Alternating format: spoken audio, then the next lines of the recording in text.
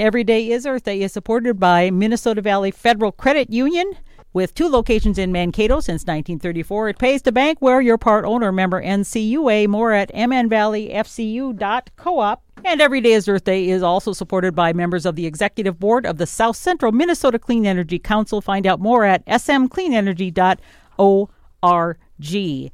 Good morning. On Every Day is Earth Day this morning, we are having a very special guest. She is an author of a book called the Climate Action Handbook, and it outlines in a highly visual format everyday ways we can contribute to collective and individual climate solutions. Her name is Dr. Heidi Roop, and she is the director of the University of Minnesota Climate Adaptation Partnership and an assistant professor of climate science and extension specialist at the University of Minnesota. Good morning, Heidi. Good morning. Thank you for having me. Well, we've tried to get a hold of you for a while because your book, I believe, came out in March, and it is called the Climate Action Handbook, and it's very visual. Let's talk about that book and how you got to that point. Yeah, great. Yep, it was published in March, and it's been a lot of fun to see it out in the world finally. What is your research? I know you're highly involved in climate change, that sort of thing. Talk a little bit about your background so it helps us understand how you got to writing this particular book. Yeah, and actually that's really good foregrounding to the book and to sort of how I arrived at needing to understand my own climate solutions journey and really not just talk about the problem and research the problem of climate change, but also really think about the solutions. And that is at the heart of the work that we do at the University of Minnesota Climate Adaptation Partnership. It's a mouthful, but to boil it down, we are a program that's embedded in the College of Food, Agriculture, and Natural Resource Sciences and Extension, and we pair research with practice and really think about how we can help Minnesota and Minnesota communities and producers and local units of government understand their climate risks. So what we're facing today, but importantly, what we need to be planning for in the future. So we generate really critical climate information and then work hand in hand with and provide training and technical support for actually using that information and thinking about how we can start to be more proactive in our management of the risks of climate change, many of which we are already feeling and navigating in the state of Minnesota and, of course, beyond. I think today the headline is focused on extreme heat events on 3 continents at the moment. And of course, we've been navigating wildfire smoke and drought and extreme precipitation earlier in the year. So we know climate change is here and now, and we are really focused on helping better understand that future and helping communities prepare and respond. Heidi, you are called a climate scientist. Has that even been an issue before? Climate change seems to be more and more talked about, but the actual climate science division is rather new, isn't it, in universities? Well, people have been studying climate change, Earth's climate system for many decades, and so that is not new. The study of Earth's climate system at the University of Minnesota, there are many researchers that are looking at the different aspects of climate change and what it means for human health, for natural resources, for forests, for tourism, you name it. There are people thinking about the implications of climate change. I am a climate scientist, and so I study aspects of Earth's climate system, and a lot of my background is actually looking at understanding and quantifying today's climate and contextualizing that with past climate variability and change. So really trying to address the question of, do we know that it is humans? The answer to that question is definitively yes. The warming of the planet we are currently experiencing is a consequence of our actions, primarily from the production and use of fossil fuels and the creation of greenhouse gases.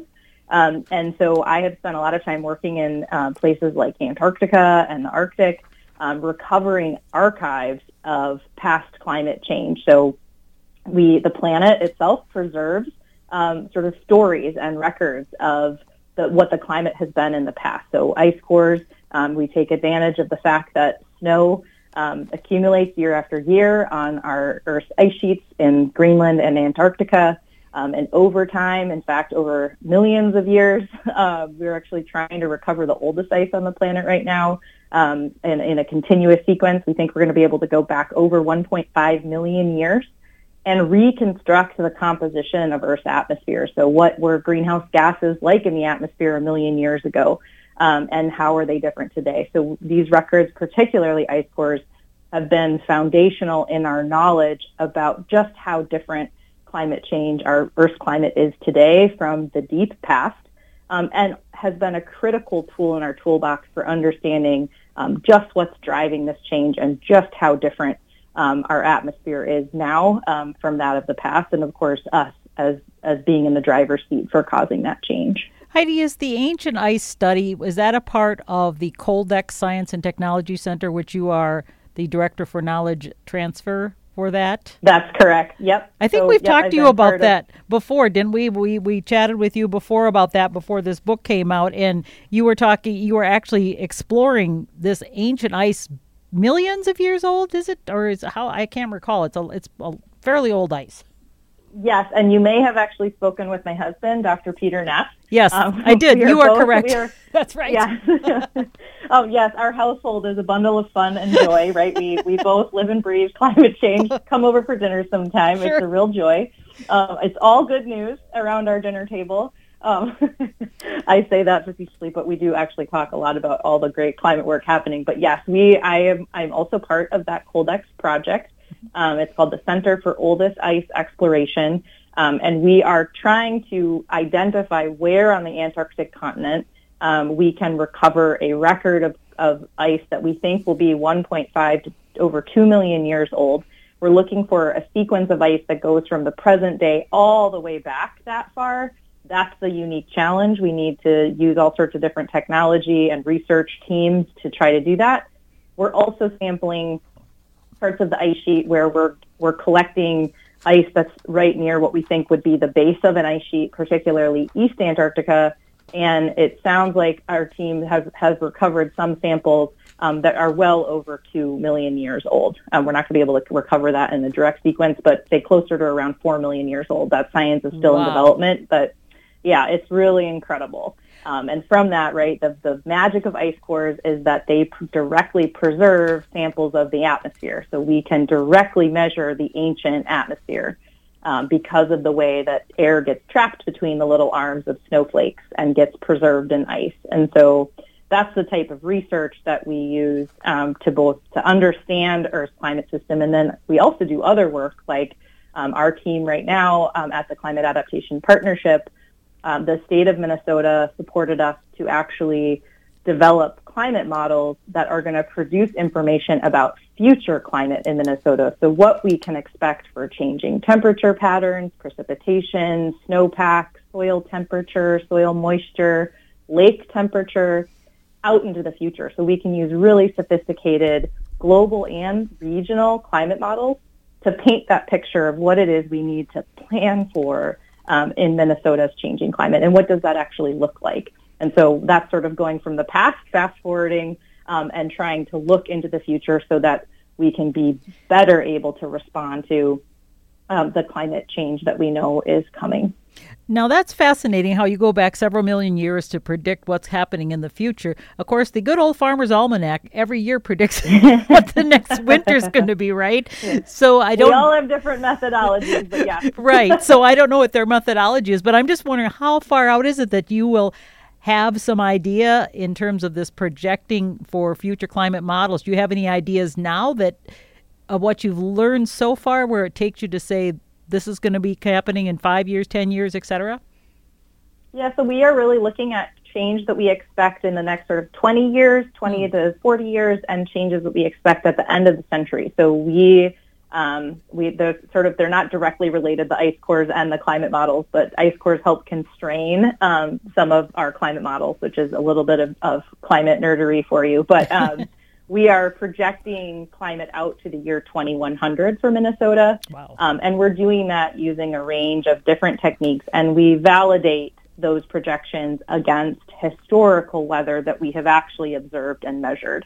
And so we verify that the model is accurately reflecting. We use basically what is called a historical reference period. So we'll use a period of time that we've already lived through, say 1980 to 2010. And we know what the climate was then. We know where events occurred across the landscape during that time period. And we actually have the model recreate or try to recreate that observed record. And we can actually then correct our data and understand where the model isn't necessarily capturing well the future climate. And we have sophisticated analytical ways to correct for that looking out into the future. So we sort of validate that the model is capturing well the dynamics of our climate system here in Minnesota. And then we march that out into the future for different emission scenarios. And what that means simply is that because we don't know what we will do as a global society to reduce emissions, right, to prevent the problem of climate change from getting worse, we actually have to look at a range of possible and plausible futures depending on how much greenhouse gas emissions we continue to produce. And so organizations like the Intergovernmental Panel on Climate Change create thousands of different pathways and combinations of different variables, like how much coal will still be in use in the U.S. versus China, what will different socioeconomic factors be. Those all get factored into these what we call emission scenarios. And so we're producing data around, again, temperature, snowpack, soil moisture, out into the future for different types of scenarios based on what we think the future of emissions might look like, which is one of the main levers for determining how much warmer it gets and thus what the impacts are that stem from that warmth. How are we doing? What does it look like for 2100? Well, fortunately for me, I can't answer you right now and give you specifics. The supercomputer is humming away as we speak, analyzing the data, but we will have information available for use by the end of this year. We're hoping for early this fall. And we're actually presenting the information will all be available in an online interactive tool. And we have a bunch of different resources that we're putting together to help people use it. But soon you will be able to go on and pick your favorite location in the state and start to think about and understand what the future climate will look like in your geography of choice in the state. And we will also have extension educators and others who can help you understand and think about how you can use that information in different decisions that you might be making. Well, I think we'll need to talk to you then when that comes out and see how things look, because I'm really curious. That would be great. Yeah, let's plan on that. But now I'd like to talk more about your book that you came out with, and it's the Climate Action Handbook. What prompted you to do this? Because generally you're a researcher, you're writing academic type things, and this is more of a book targeted for the general audience and what people can actually do. What made you decide to do this popular print writing, I guess you call it, instead of academic? Yeah, well, okay, so there's two things there. So yes, the book was published by Penguin Random House, so it's meant for a broad general audience. I'm calling it sort of the welcome mat to climate action and inspiration. So really hoping the book is really intended to inspire you to think differently, maybe pick up something or do something differently, think about your role and the opportunity you have to show up as being part of climate solutions. Climate doesn't have to be the primary reason why we do a lot of things, but a lot of times there are benefits to decisions that we make in our everyday lives that can help us address the climate change. So the book was motivated out of two key things. The first is that as we just discussed, I think a lot about climate change and I understand the problem of climate change really deeply. And I talk about climate a lot and what we understand and how we know the climate's changing and what we expect the future to look like and how much warmer the planet will be, all the doom and gloom, right? Right. And at the end of every presentation and every conversation, hands go up or people look at me and say, well, what can I do to address climate change? How can I be part of the solution?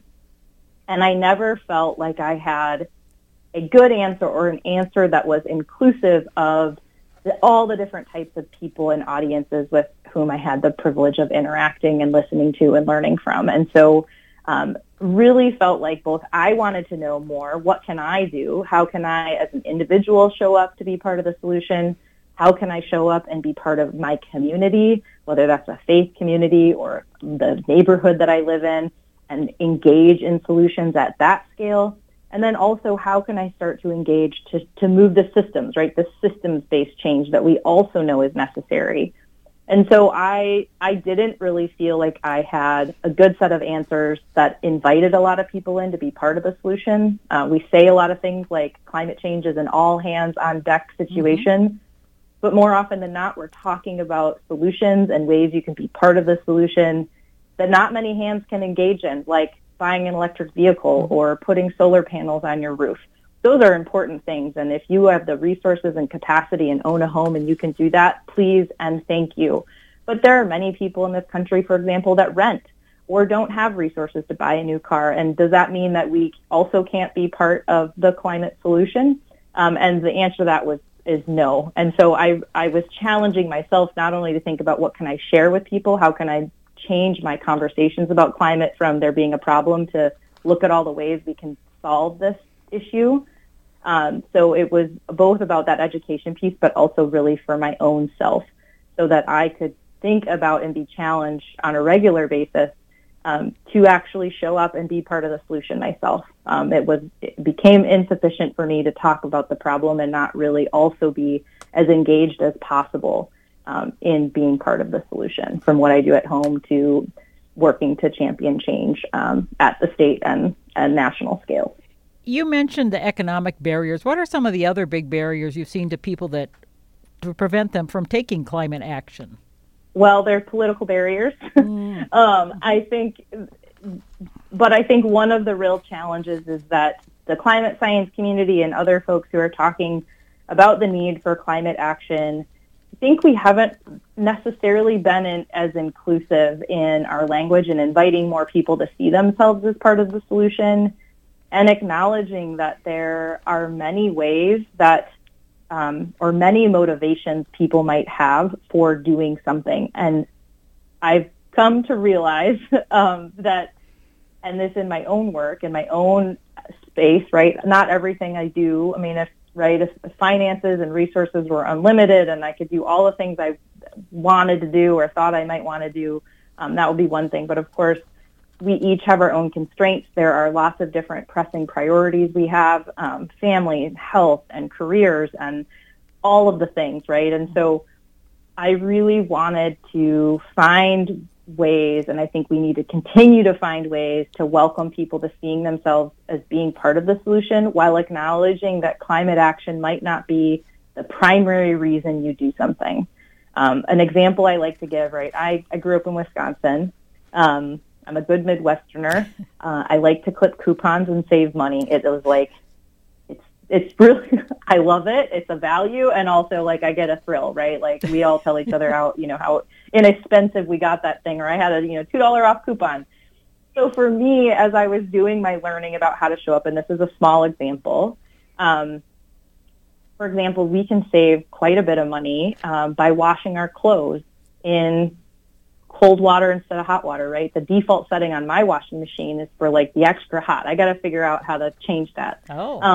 But switching it to cold, right? And when I started looking at the numbers, realized like, that's something I'm going to do. Great that it saves energy. Great that it's good for the planet. But also like, I actually, one of my motivations for doing that is because it saves money and it makes good sense. It makes good financial sense for me to do that, right? It's like clipping a coupon every time I turn on the washing machine. Did it work? And that is a motivation for me. Yeah, it worked. I'm just wondering if your clothes are, clean enough, because I think we've all heard that as well. This should be in warm water, for example, or hot water. So people think, well, it's not going to work, but it does work. Okay. I think I had to experiment with the soap, figuring out the right eco-friendly soap that would actually disintegrate. I don't use those little pod things with the plastic around, like they don't melt in the cold water. But I've found some little washing. They're actually a friend of mine from the Bell Museum turned me on to these. They're the detergent strips, and they actually melt. They just disintegrate just fine in cold water. And so that's again very small example, but I think a way that we can start to invite more people into thinking about how do you build people not just doing one thing and calling it done. We call that single action bias, right? I turn off all my lights, so therefore I'm a climate hero. I pat myself on the back. The book is really intended to inspire and challenge you to think about the multitude of ways and opportunities that we interact with every day. from the food we eat to what we do at work and how we have conversations about climate. And so really building this holistic portfolio of climate work. I'm calling it a climate solutions journey, acknowledging that we're all in a different place, in a different space, and have different strengths and capacities. But we can all be on our own journeys and making a big impact. And there's just a lot of opportunities. The one thing I really learned is that there are so many things we can all do. And it's okay if we all have a unique combination of things that we do, as long as we start acting and doing the work and doing it again and again and again. I like how you said that, not everybody can afford an electric vehicle, for example, or to put solar panels on the roof. And those seem like really great things to do, but maybe it's not attainable for some. And I know you actually in your book list some unexpected climate actions, even things like get to know your favorite coffee was one example. Mm-hmm.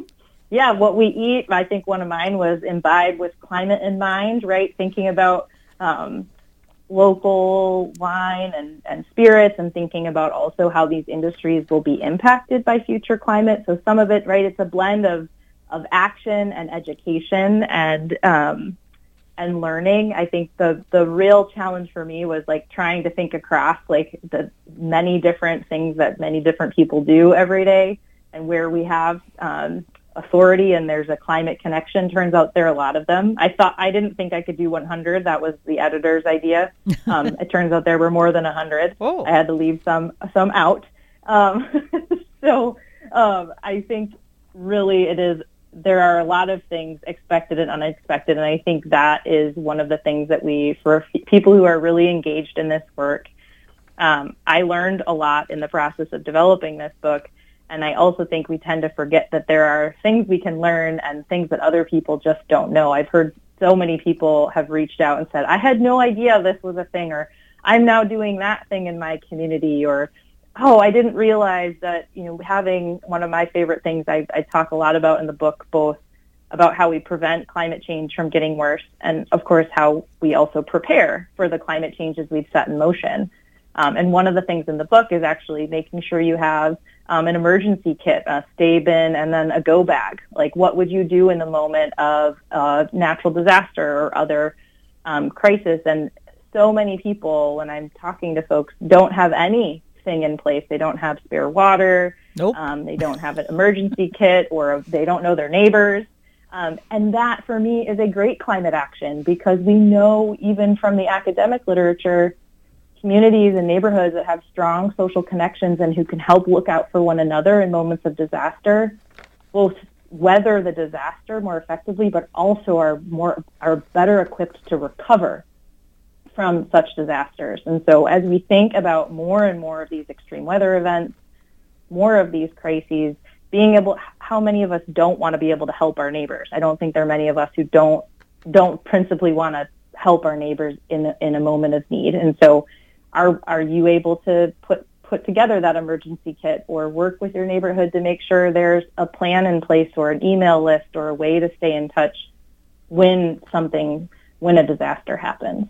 I noticed that's one. So things like that are climate actions too in my book. I noticed you've talked about community in your book throughout, talking about community sharing as a way to address climate change. And I would like you to expand a little bit more on that, this community sharing idea. Yeah, I think at the heart of some of the challenges, especially in the United States related to climate and just resources, are consumption. We tend to consume a lot, whether we're talking about clothes and fast fashion, or, around your home. We just are a resource-intensive and consumptive country and global society, right? And of course, there's varying degrees of that. But at the heart of that sort of sharing, right, we can be sharing physical resources. I think people have heard lots of stories of, these like free little libraries are a great example. Increasingly, there are free little libraries for tools, for that electric lawnmower. 3 neighbors go in to pitch in to replace the gas mowers with one electric mower. And so we're buying fewer resources, we're embracing sharing, and also things like actually trying to repair. There's more and more opportunities and to actually get items repaired, or communities or people who are experts in that kind of thing are offering up their time at community events and things like that. So thinking about how we can use less, consume less, but also sharing as being a way that we can actually engage in that work and also build those connections and be in community that I think are so powerful for many reasons. As we're experiencing some of the hottest weather around, and especially folks in the South, and even here in Minnesota, it gets uncomfortably hot and muggy. We've set some of these changes in motion already, and so I've heard other folks I've talked to on this show, Every Day is Earth Day, that one of the things we have to do is prepare to address these things by doing something, but also just adjust as things are going to change, and how we can alter our lifestyle in a meaningful way. And how do we do that? I know you mentioned something about that in the book as well. Yeah, well, that's a good question. I mean, we at the Climate Adaptation Partnership are really invested in preparedness and thinking about how do we prepare for the changes that we know we've set in motion, right? The planet will continue to get warm. How hot? That remains up to us. Like, we still get to decide that outcome. Things like sea level rise, that's a little more difficult, right? We know that the change, the direction of change is only one direction, that's up.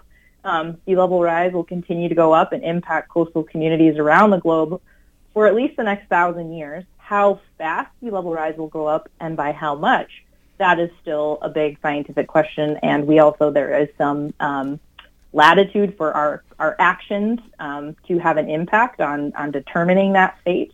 But on those sort of local and individual scale, yes, we know that we've set change in motion. And one of the big pieces is about how we experience future climate and even current climate, as you point out, is how well prepared are we, and are we thinking in a proactive way rather than a reactive way? And that's true for our healthcare system.